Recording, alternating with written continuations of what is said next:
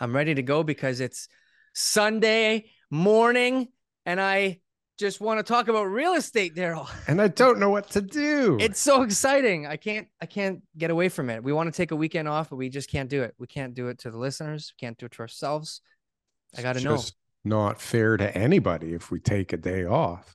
I got to know what you know, Daryl. Tell me. We don't talk as much during the week anymore. You've been busier. I've been busier. So busy, right? We save all the good stuff for the show. I feel like I'm busy doing nothing or getting nowhere, but you're going somewhere, man. 5 out of 6, baby. 5 out of 6.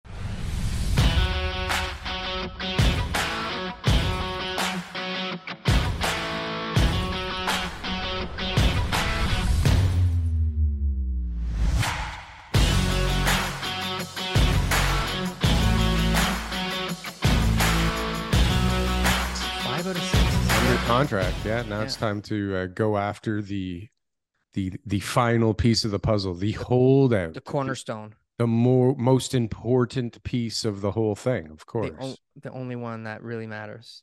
The only one that you know how to sweeten the pot. You know how to make the deal work. You know how to, tickle their fancy. Well, you know that there's the underlying, thing going on in the background that makes it even more exciting and tricky than normal. Right. So we'll see how that goes. But I've got it as far as I could get it up until now. Yes. And now it's time to deploy phase 2. Phase 2. Phase 2, which is that where you bring out the sharks? It's where I bend over and get ready. Okay. For outrageous, outrageous number and outrageous demands. The feeder fish. Way to go. Yeah. So, yeah, I mean, I feel like things aren't happening though, because I feel like I'm kind of giving up on a lot of stuff. I feel like things are just really hard to make happen. Yeah. There's a spread right now between reality and expectations. Reality and prices. Yeah. So where reality is and what needs to happen to make these commercial investment deals work, and where sellers' expectations are. Like they just want buyers to just not make any money. They're like, well, too bad. Just do the deal anyways. I don't care what your interest rate is. I don't care how hard it is to get capital. You're going to get 40 stories. You're going to be fine. Don't worry. You don't need to make money. I need to make money. My neighbor's cleaning lady told me you're going to get like 43 stories on this. Absolutely. So I'm worth this. I know. Remember that building that they built in like Oakville, like 6 years ago? Yeah. I went to that hearing. I know how these things work. Right. I know that's Oakville and I live in Scarborough, but that's still something that's relevant to this conversation. And I know all about your plan. Right. My friend just sold their house, and they just sold it to somebody who's an investor. Okay. And like, believe me, this house, like it's a premium location, right? Like they way undersold it. And that investor, they knew what they were doing. And I'm not going to be like my friend. I'm not going to get taken advantage of by you, because you can just make all this money that I don't know about, right? Where's your house located? It's at Jane and Finch. But, just let me know when you're going to bring me the offer, okay? Yeah. The one I was dealing with yesterday was, do you think we're going to, it's not Greenbelt, but it's Oak Ridges Moraine. Do you think the developers are going to pay us more, like, if we wait? And I said, yes, if you wait for 20 years. This property is going to be worth a lot more money, right? But nobody's going to buy this property today because you can't build on it. There is no options to build today. I'm assuming that the person you're talking to is not, one of the major development families in the city of Toronto that's able to unlock the potential of the Greenbelt. I asked them and they said no. I said, do you guys have the power to unlock the potential in Oak Ridges Moraine? And they said, not today. Well, if you want to talk to people that can unlock the potential of things, TK, I even have a surprise for you today. This episode is brought to you by Landlord.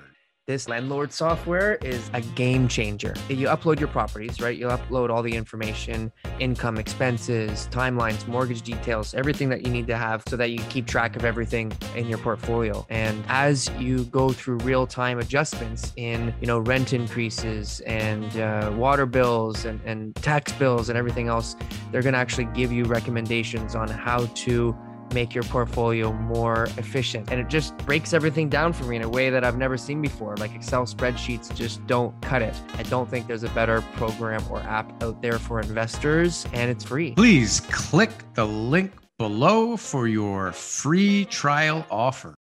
Oh, really?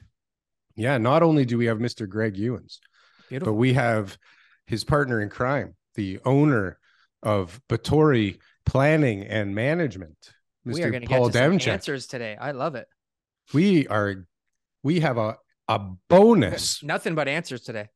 I think today is actually going to be much closer to what our viewers crave from us when they watch us every week. They want the truth. information and they want facts, and all they get is goofy anecdotes. But today lousy backgrounds. But today we're going to change everything, because we got some heavy hitters here who are going to help us understand what the fuck is going on with Bill 23. Welcome, TK, it's gentlemen. a big day. Welcome. Greg, good to see you again. Paul, nice to meet you. Nice to meet you, TK. Welcome to the show. Thanks for having us. Absolutely. So we're here to Thanks for being here. Get as much information as as we can. Greg, can you give us an update? Because last time we spoke to you, you were working for the city of Toronto. And where are you at today, Greg? Well, now I'm working with Paul. I left the city in the fall after about 13 years of working in city planning, and it's been a big change. But I'm really happy with the move, and I'm having a great time working with Paul and all these fun projects we're getting a chance to work on, in Toronto, outside of Toronto, and I've really been enjoying the last few months. It's been great. So I can't speak for Paul whether he's been enjoying me. Oh yeah, I'm sure he has. Must be horrible for Paul. Paul, why don't you introduce yourself? You've never been on the show before. Yeah, I appreciate it. Yeah, it's funny. Just a quick anecdote. Greg and I started off our careers together at the municipality of Whitby as planners at the beginning of our careers, and we both parted ways for a bit. But now we're bringing the band back together. It's been pretty fun. So I started off my career working 8 years at the municipal level of government in more of the 905 municipalities, both in Whitby and Oakville, and then decided to bring out a bit of an entrepreneurial spirit, and that's when I started Batory after leaving the municipal world. And so basically since 2015, been doing planning consulting work on behalf of clients across the GTA. So TK, who better to have here today to help us figure this out? Because if you read the headlines, I mean, holy cow, you can't tell if people are happy about it or sad about it or angry about it. I mean, the headlines I'm reading, I see a hell of a lot more anger than I do praise. Let's first talk about what it is. Yeah, what is Bill 23, the More Homes Built Faster Act? Yep. So Bill 23, it's now law. Actually, it's piece of legislation that was introduced by the province. It's the next in a series of legislation that they've brought into force since they were elected. And there was originally I believe it was the More Homes, More Choice Act. And then there was I can't recall the second one. More homes for everyone. More homes for everyone. And then more homes built faster. So there's a theme, right? And they all did different things. I won't talk about the other ones necessarily, but a lot of them have made some fairly substantial changes to the way land use planning happens in Ontario, the way applications are processed, the way policies apply to different areas, and the responsibilities of municipalities in keeping their policies up to date and moving their processes along in a certain way, and things that are required of applicants and municipalities. And also the latest bill, More Homes Built Faster, changes up a bunch of the finance aspect of development, whether it's development charges, parks, levies, or other things, in addition to many, many other aspects of the proposal. So I thought we'd kind of walk through sort of a summary of some of the high points that might be of interest to people, and then we can just talk about them. Paul, did you have anything else to say by way of an introduction? Paul wanted to say subscribe to the channel right now. Yeah. No, Greg, jump right into it. I'm really excited to talk about the nuance to some of these changes to the legislation. For sure. Well, let's start with one of the ones that was actually adjusted a bit after getting announced. So the prohibition on third party appeals. So when Yes. Bill 23 was originally announced, the bill removed the ability for third parties to appeal all sorts of planning applications. So if you were applying to amend the zoning or the official plan on your property, or you were submitting a minor variance application to build an addition to your house, or a consent application to sever a property into two or more, then you received approval from the municipality, then you could not be appealed by a third party.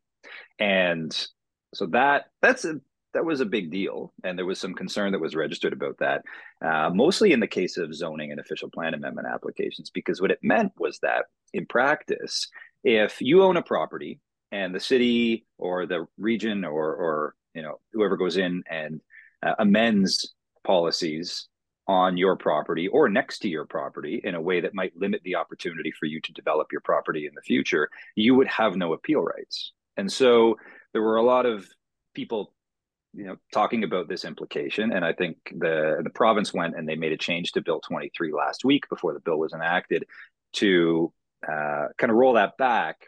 There is still a prohibition on third-party appeal rights for minor variances and consents, which I think is generally a good thing. Though I think it's important to look at the changes to the bill through the lens of, will it create more homes built faster?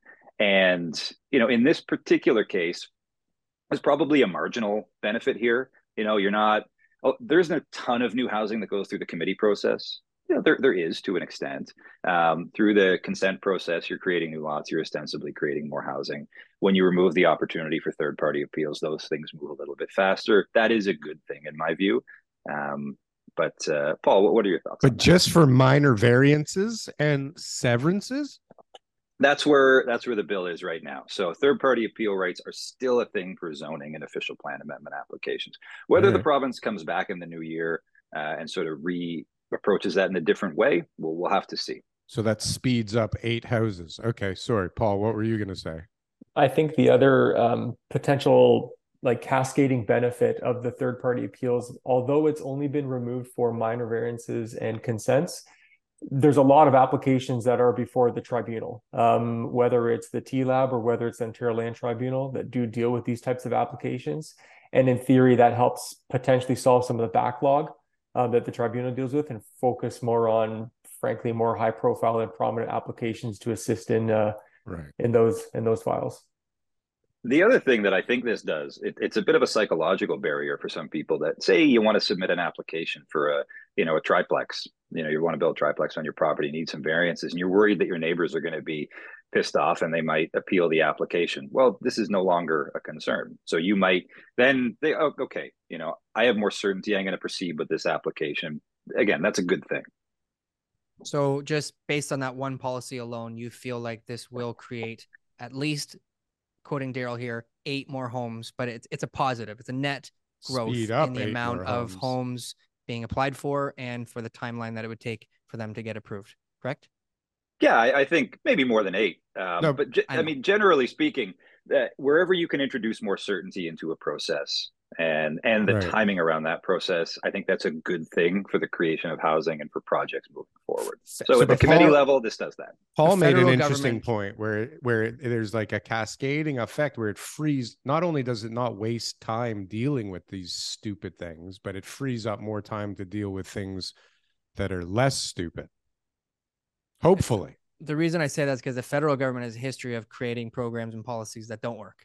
Right. So, provincially, is this something that could add, the benefit? I mean, based on the title alone, like does it create more homes faster? And what you're saying is, yeah, it's a positive policy. So that's good to hear. Well, that part of it helps for sure. Yeah, there's certainly. I mean, there's a lot in the bill. It's a dense piece of legislation. I mean, I think with regard to the feds, the feds, the province, and the cities all have to step up in the ways that they're able to help create additional housing. There really should be, a national or provincial home builder that is just cranking out co-ops and affordable housing and other forms of subsidized housing. Like that would be a fantastic thing that could really, I think, put a dent in not only the housing supply issue across the province and the country, really, but really address the affordability and the deep affordability that's needed so badly in Toronto. Yeah, it's also a perfect way to fuck up a great idea. Homelessness and disadvantaged people, all that kind of stuff. It solves a lot of should problems work nationwide. Yeah. No, but it should work. But as soon as you throw the government in the mix, it just he turns said into everything approved. else. He didn't say the government. He said, but nationally approved turns into a fat, bloated profit machine that rapes the government every week. What's with wrong with extras that? and extras. No. I mean, I worked in the government for 13 years. I think I did some reasonable stuff there. And the reality is, there's a lot of people there that, especially in planning, that crave change and progress. And I think the system is what I find the issue is in a lot of cases. And it's because it is incredibly complicated. There are all sorts of detours and problems that can arise. And I think, a lot of people that have aspirations for, what can happen in housing are stuck, unfortunately, within a system that makes it really hard to realize some of those goals and ambitions. And then there's the political aspects of it as well. I think what you see in this bill is, things like, and maybe this is a good segue onto the next section, which is the 3 units on a lot, where, what the province can do is they can, mandate changes to zoning and policy in municipalities across the province to allow for the creation of more housing as of right. What I mentioned earlier about timing and certainty, that's one of the ways you do it. If you want to see more housing get built, just make it as of right. Allow people to build more housing on properties that exist. And so one of the things that the province did through this act was they're allowing for 3 units on all residential lots, basically everywhere. So where even in areas where right now you can only build a detached house and maybe a basement apartment, you could build a triplex, or you could build a duplex in the front with a unit in the back and a laneway suite or a garden suite. So, and Daryl, I know we've talked about it before, the incremental impact of missing middle housing, but I think it's an important change, not so much for Toronto, because you can already do this in Toronto, because you can build a laneway suite or a garden suite anywhere, and you can have a 2-unit house in the front anywhere in Toronto. But in municipalities that have been reluctant for reasons to updating their zoning bylaws to include more of this kind of housing, could it go further? For sure. You could. Didn't you tell me about a property in Richmond Hill that you severed? Was that you? Or Vaughn? I don't know who I was talking to, but yeah, I was at the Richmond Hill Committee of Adjustment for a severance a couple of weeks ago. Yeah. So, but isn't that kind of out of the ordinary? Like you had mentioned it, like it was like. I might have just mentioned it because I think it was the first time I'd done anything in Richmond Hill, and it was a fascinating experience. But no, it was a severance in an area with rather large lots, and it was interesting to see, because we're talking about lots that are, I think, 15,000 square feet minimums. And we were proposing to create 2 lots that were, I think, 12,500 square feet. So you could drive by those lots and not really know that there was much of a difference. And yet, unless you were the neighbor. But even could you, that's negligible, right? And so, but that was the concern that came up in front of the committee was, this is going to destabilize the character of the neighborhood. Right. This is going to ruin people's home values. No, it's not. If I honestly, over the past 10 years or 15 years of being a planner, I would love to get back in touch with all the people who told me that one thing I was working on or another was going to tank their property values. I wish they would call me so I could ask them, how did that work out for you? Because I don't think there's a single case of it being a negative outcome. So what about all these properties in Mimico? Remember, Mimico was a whole thing where people were severing lots, and then everybody went friggin' bananas, and then people that were in the middle of the process because their neighbor was able to do it all of a sudden weren't able to sever their properties. So is this all fair game now? If I have a 50-foot lot somewhere, can I cut it into 225s with no appeal? Well, you got to get approved by the city in order to have no appeal for that. So severances are a little bit different than a triplex or a 2-unit house with a garden suite, right? So you're talking about something a little bit different. The In order to get a consent or a severance approved, you still have to meet the policies of the city's official plan and generally create lots that reflect, what the area is zoned for as well. You may need minor variances associated with that. But in some areas it may be more possible than in others. Communities are generally reluctant to support severances. People don't like lot splitting; they look at it as a bad thing. Generally, I don't. I think it's a very good way to increase density in the urban areas that are already serviced. Without getting into the economics of it, I think that's ultimately the way we have to grow is in the cities, in the areas that are already built up. Both because that it makes sense from a planning point of view, but it also makes a tremendous amount of sense from a city revenue point of view. If you're allowing people to create incremental units all over the existing city where you don't have to build new pipe services or new roads, you just have to improve things over time.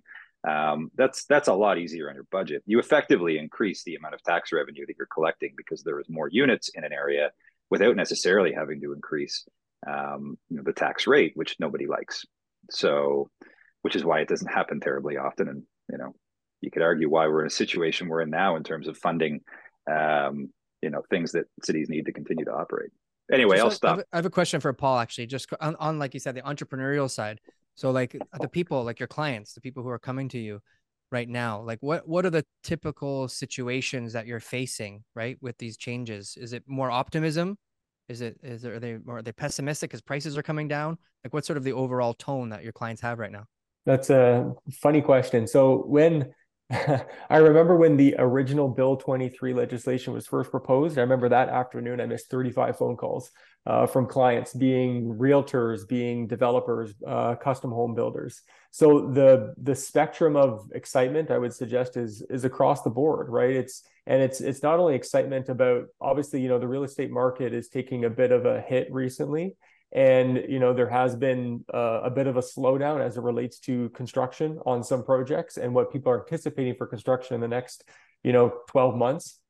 So I think this legislation perhaps definitely is exciting people, and it's also making them relook at their existing assets. If you have a site that maybe, has some planning approvals from a number of years ago, but some of these policies might allow for potential additional intensification, especially around MTSAs, which I'm sure we're going to get to shortly. I think that's perhaps where some more of the excitement is coming from, because this is obviously going to change, how we treat those sites, how we look at intensification, and what the minimum requirements are for density around those areas. I feel like we're all, right? yeah, I feel like we're all excitement. I feel like we're all excited, but like it's all like we didn't get what we're really excited for yet. I think and Greg, correct me if I'm wrong, like I think that's where the majority of details still need to be unfolded. Like if you look there's a lot of good law firms that have done really good summary about a number of the proposed legislative changes. And some of them, for example, are in force as of November 28th. However, there's many of them that are still to be determined. Whether it's, dealing with some specific matters related to parkland or inclusionary zoning, or specifically the implementation for conservation authorities or upper tier municipalities. There's a lot of details in this legislation that I think everyone is still waiting for the second shoe to drop to really figure out how to assess this. And go ahead. Yeah, Greg. which is Greg the keeps telling me to wait for the next shoe. I can't wait the anymore. Where's the shoe, right? Man? The other shoe is the regulations that inform the legislation that passed. So we're not sure when that's going to come out, but that provides clarity on certain things that Paul's talking about in so many areas. The tone that I'm getting, and it's like I know it's wrong, but I'm hearing it from so many different people, clients and developers and different people in construction, and definitely people who don't know what they're talking about, is everyone just thinks it's gonna be like a free-for-all. They're like, oh, it's just density's coming. It's like if you build anything you want wherever you want, it's like Doug Ford's gonna make it happen, and I think that's like the ambiguity is very clear just with that one sort of sentiment, is like no one really knows exactly what this means yet and what it's going to look like and which areas will be targeted the most. Well, I mean, there's some things that we know, right? Like Paul mentioned, major transit station areas, MTSAs, and that's, you know, those are policy areas within 500 to 800 meters of major transit infrastructure, and those areas were identified by the province for intensification. Again, it makes planning sense. You want to build a ton of housing, build it in areas where you have good transit connectivity and services and density. It's existing. Majors defined by what? Just so our listeners, like subway Like a stations, station. Yeah, go train stations. subway stations, go stations, light rail stations. LRT as well. Okay. And so cities have undertaken studies of areas around these transit stations, and they have amended their official plans. The official plan being the big citywide land use document that all cities have. It's a step above the zoning bylaw. I think I've talked about official plans on the show last time I was here. But anyway, they've amended the policies that allow for development around these major transit station areas, or they've recommended amendments. And so those amendments go to the Minister of Municipal Affairs and Housing. And what this bill does is it requires that once the minister approves those policy changes that introduce new density around the major transit station areas, the minister can approve those policies as is. The minister can change those policies in any way that they see fit, and then those are given back to the city. Those are enacted basically, and the city then has 1 year from the time that those policies are in place to upzone the area to meet those minimum density requirements. So when I mentioned as of right zoning earlier, this is a good thing. You know, if you own sites in these areas, all of a sudden you might have as of right development permission. So all you have to do is get an architect and a bunch of consultants to come in with studies necessary to inform a site plan control application, which is a very technical exercise. It's not generally appealable by third parties, and you know, it's just a step on the way to getting a building permit. Happens much faster. So that's a good thing. You know, that will help the creation of housing in major transit station areas. But it's not, you know, I wouldn't say it's widespread. You know, like there's like a lot of areas, particularly, you know, stable neighborhoods, low-rise neighborhoods. There's not an awful lot of change that's going to happen in there under Bill 23. You talk to more well-informed people than I do. You're having conversations with people who are reading. My people are just reading the headlines. They're saying, "Look, I heard there's more density. All right, I don't know. I'm going to do 4 stories, and I'm in a semi in, you know, Leslieville, right? Like that's just how people are, right? Is they hear this. Yeah. So, okay, I still think you have to be strategic about this, especially, you know, I'm advising clients, like we still have to wait for some of these items to, like I said, the second shoe to drop. But no, I don't think it's going to be density everywhere. It's not going to be a quote unquote free for all. I think it's going to be very targeted and generally strategic about where growth and density happens still. So, but what are the chances that they actually give a decent amount of density where they're saying they're going to? And is it a cap or is it a floor? Because I imagine it's a floor, right? And what a floor does is the sellers go, holy cow, like this is at least worth this. And if they get even more, then it's worth that. And then some guy from Colliers or CBRE goes in there and says, you know, I can get you like 20 million bucks for your property next week when this new legislation comes out. And guess what happens initially to all of these properties, unless they're already purchased, right? When the legislation changes. But as people have been kind of gearing up for this, right? So I from my perspective, I haven't seen, especially in these kind of areas, I have definitely seen activity pick up, and I have not seen prices go down on the land at all. If anything, I've seen it go up. So oh, go ahead, Daryl. Well, I mean, it may help us get some more houses on the market, but is part of the legislation supposed to be affordable, or did we throw affordable out the window when we created the word attainable? Well, so that definition of attainable, at least from my read on it, there's still a lot to be determined on that. They've provided I'll call it again, the draft of the legislation, but the devil is still in the details. I think the category of attainable housing, they've created the framework for it to be there, but it's to be defined in future regulations. But if you buy something where the prices have gone up. Now you have to get more density in order for the project to make sense, and so that you can sell it, make a profit, and kind of be near market conditions at that point in time. Like everything just kind of, I feel like what's the chances really that they're going to go, okay, you know what? It's near a subway station, like at least 40 stories, right? They're not. Most of the subway stations, it's going to be like 14 stories or like 12 or 20 stories. And what's going to happen is the people that sell the land are going to be like, oh, maybe they're going to get 20 stories. So the price is this now. And now the guy who buys it, he kind of has to get 20 stories now for it to make, do you see what I'm saying? Like, well, I think the province and the cities have to work together on addressing that. We put a pin in that for a sec, because I want to take a step back and talk about the affordability piece of the bill, because there is changes to inclusionary zoning in there. And if you're unfamiliar, inclusionary zoning is a requirement where new developments in certain locations and of a certain scale are required to provide a certain percentage of units, whether ownership or rental, that'll be rented or sold at affordable rates.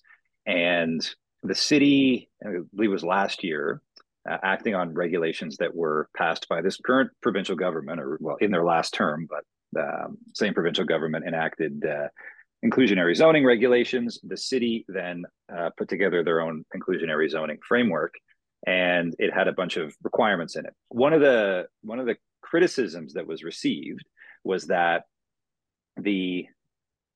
in order to pay for the additional affordable units that were required in development, there was no additional density, additional height, additional, any bonusing that was introduced. And so the idea was that it would really come out of the cost of the market units, making market units more expensive to subsidize a percentage, whether, it was 5, 6, 7% of units within the development as being affordable. And the depth of affordability was something that was prescribed as well, whether it was 80% or 60%.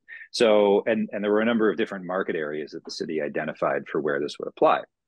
In any event, without getting into details, the Bill 23 effectively changed that to maintain inclusionary zoning, which is objectively a good thing, but put a 5% cap on the number of units that are to be provided and cap the affordability at a maximum of 80% market or AMR, average market rent, as the case may be. So that, introduces, I think, a little bit, more certainty into the inclusionary zoning framework. I mean, Paul, you've had a couple of files where it's been an implication kind of before I came on board. What are your thoughts on the changes to IZ?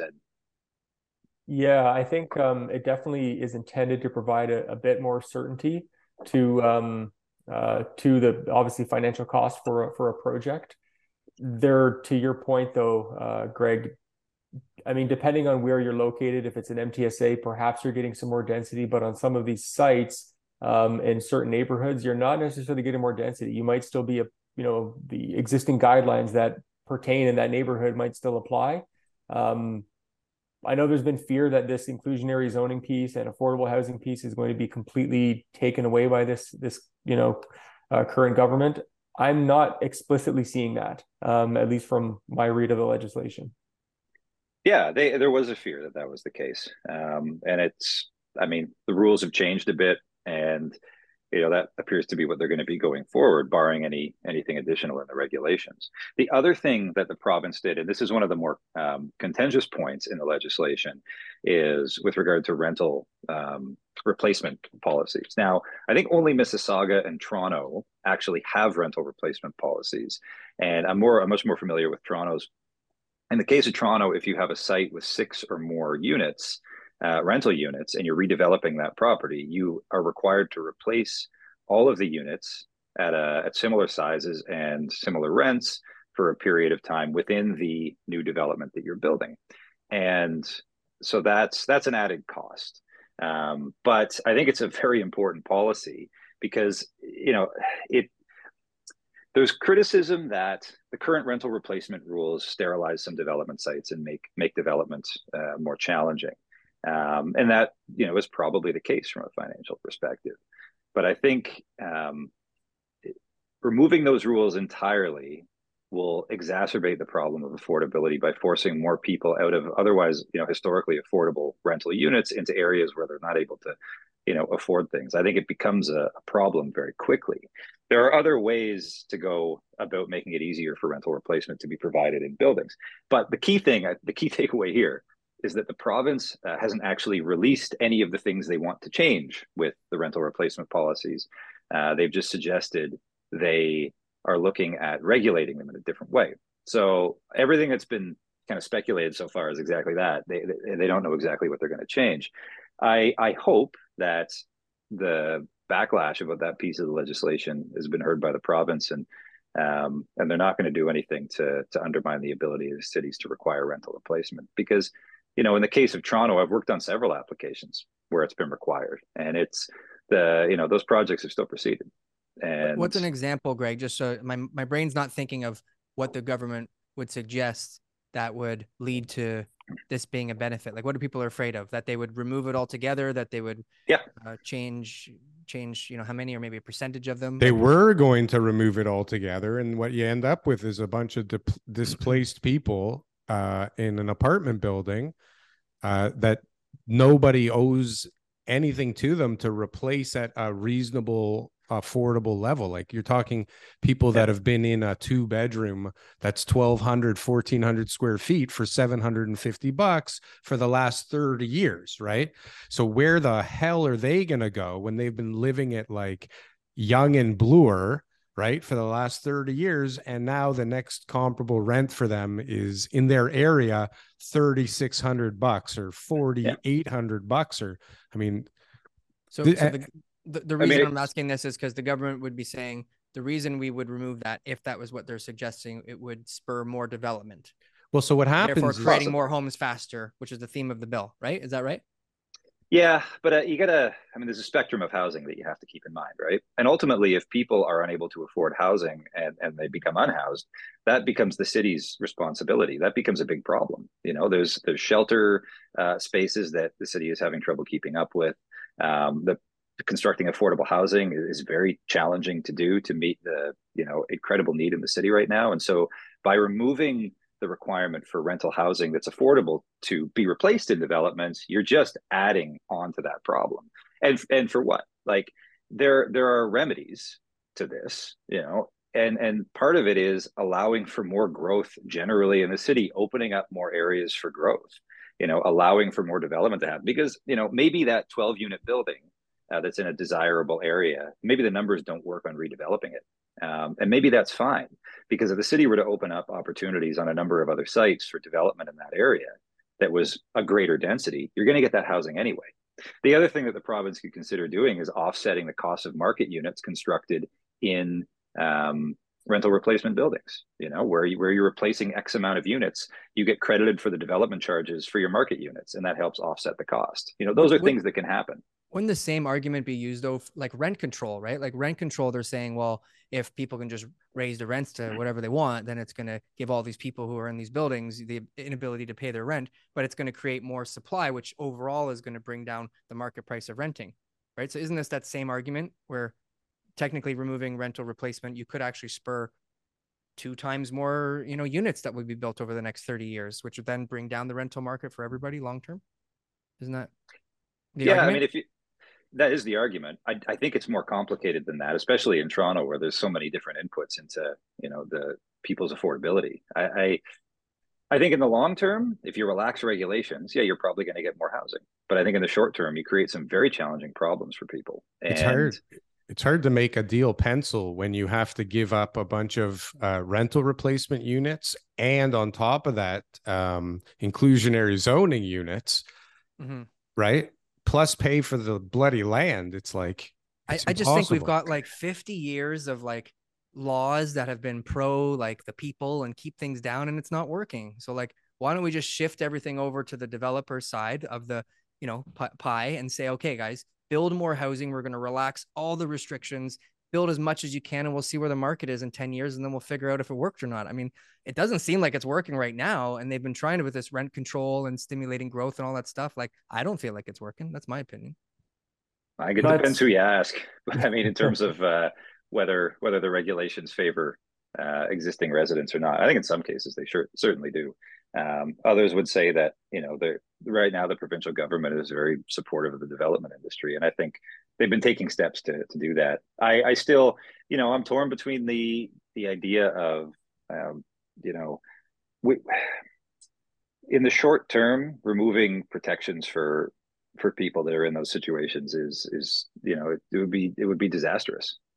And if the upshot is that we get more housing built in 30 years, it's good. There's a lot of other ways to do that, which doesn't sacrifice the short term problems.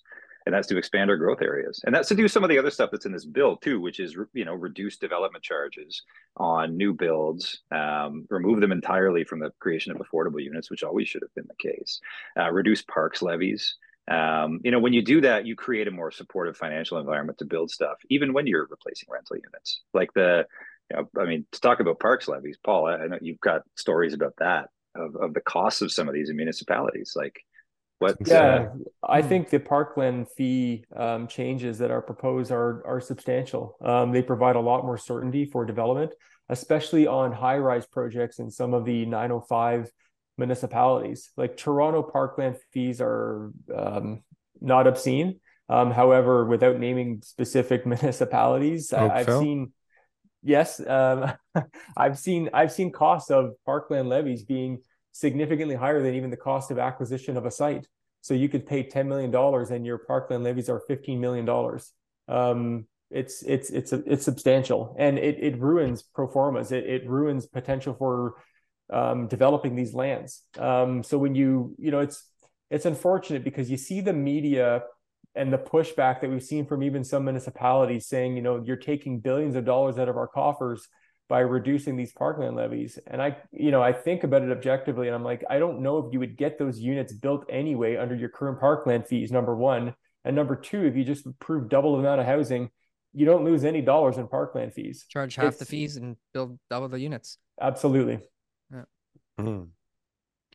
Like, I think if I knew what size park I had to put on the property, like I could do a really nice park for way less than I would have to give to the city, and I could probably like maintain it forever for less too.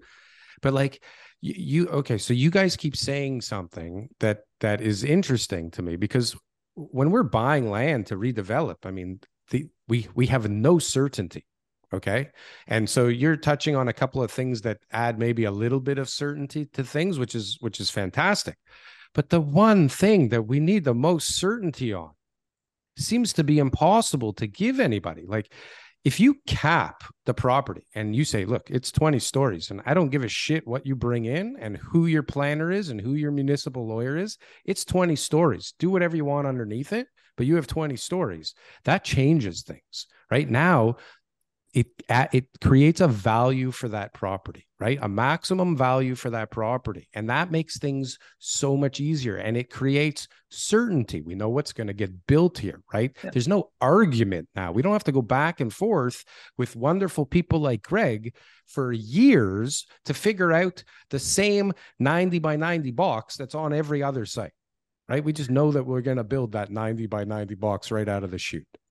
Well, we were working on something in Milton where there was a minimum and a maximum density threshold on a bunch of the sites in a growth area. And that was, I think, tremendously helpful, because we knew here's the area you're building within. Like the building meets all those criteria and it's proceeding. Like this, like you said, there's certainty. I mean, that is, when I used to work at the city, I would, tell people that I worked with that the time is really the only leverage that we've got. If you can commit to moving something through the process quicker, you can usually negotiate more out of it and get where you want to be. The longer things drag on, the less certainty there is, the more costs there are for the person carrying the land. And so, some of what the previous legislation the province has tried to implement looks at timing of development approvals with application fee penalties for that, and some of what this current legislation does is tries to create more certainty around development charges by making sure that they're updated once every 10 years instead of every 5 years, and that they're phased in over a certain period of time. There's, I don't want to get into the weeds on that, but that and the parks levy changes, I think, make sure that certain lines in your pro forma are more certain, and may cause people to proceed with projects they might otherwise not. So, but that's an interesting thing to actually get into the weeds on, because the timing, the amount of money people are paying for that time while waiting for answers and planning staff and whatever the hell we wait for, that can significantly reduce the costs, right? No problem. That can significantly reduce the cost of a project. So I just feel like, this whole thing has just added more gray to something that could very easily, by the four of us right now, create a whole bunch of black and white. Right. I mean, I've been asking TK every time we talk about, am I boring you to sleep, TK? Am I sleeping or am I just frozen? Maybe you're frozen. Like you look like you're asleep. But like, I keep calling for a playbook, man. Just give me a playbook. Give me a handbook that gives me the guidelines. And don't just give me guidelines that are only guidelines. Like, give me a rule book that says, this is the rules, go. And I think everybody will be able to work within that playground a lot better. Well, that's ostensibly a zoning bylaw, right? And yet the zoning bylaw in most cities in Ontario are very much out of date. And yeah, and I think it's very unhelpful too when the zoning is the baseline for a conversation on what gets developed. Because when I was working on like Honest Ed's, the tallest building you could build on there under the zoning bylaw was 14 meters high. It's absurd. Of course it should be taller than that. And yet people are coming up to me saying, well, the law says, the rules say this is what it is. So they're asking for so much more. And I'm like, yeah, but that's an unrealistic place to start. Come on. So right. that just comes down to capacity building and people understanding how this process should work, but upzoning. Yeah. Imagine if you just said everything downtown core now, 25 stories minimum. Or maximum. Everything's 25 stories, guys. Go. Yeah, I mean, there's your Manhattanization of Toronto, and right? make it go. Good. What we're going to do is we're going to have to get you guys both back on the show next year and figure out another day. So maybe after the second shoe falls and you guys find out more information and we kind of have a little bit more clarity, and we can rewatch this first episode and see how many points that we were able to predict and which ones came true or not. But we appreciate it, guys. This is great. I think the listeners are going to get a lot out of this. And Paul, where can people find you for your company? What's the easiest way to connect with you guys? Fastest way, just go to batori.ca. All of our emails are there, and you can feel free to reach out to us. Great. And Greg, where do people find you? Same place, batory.ca. And our contact social media, anything else there. you want to put any social up or? Yeah, Greg Ewens on Twitter. I think it's the only one I'm on anymore. That's okay. So, yeah. Beauty. But we appreciate it. Guys, thanks sign so much up for their newsletter. They got a great monthly newsletter. Check it out. We'll put a link in the description below. Thank you, Daryl. Appreciate that. Thank you, guys. All right. We'll talk soon. Appreciate your time. Cheers, everyone. Enjoy the day. Take care. Thanks, guys.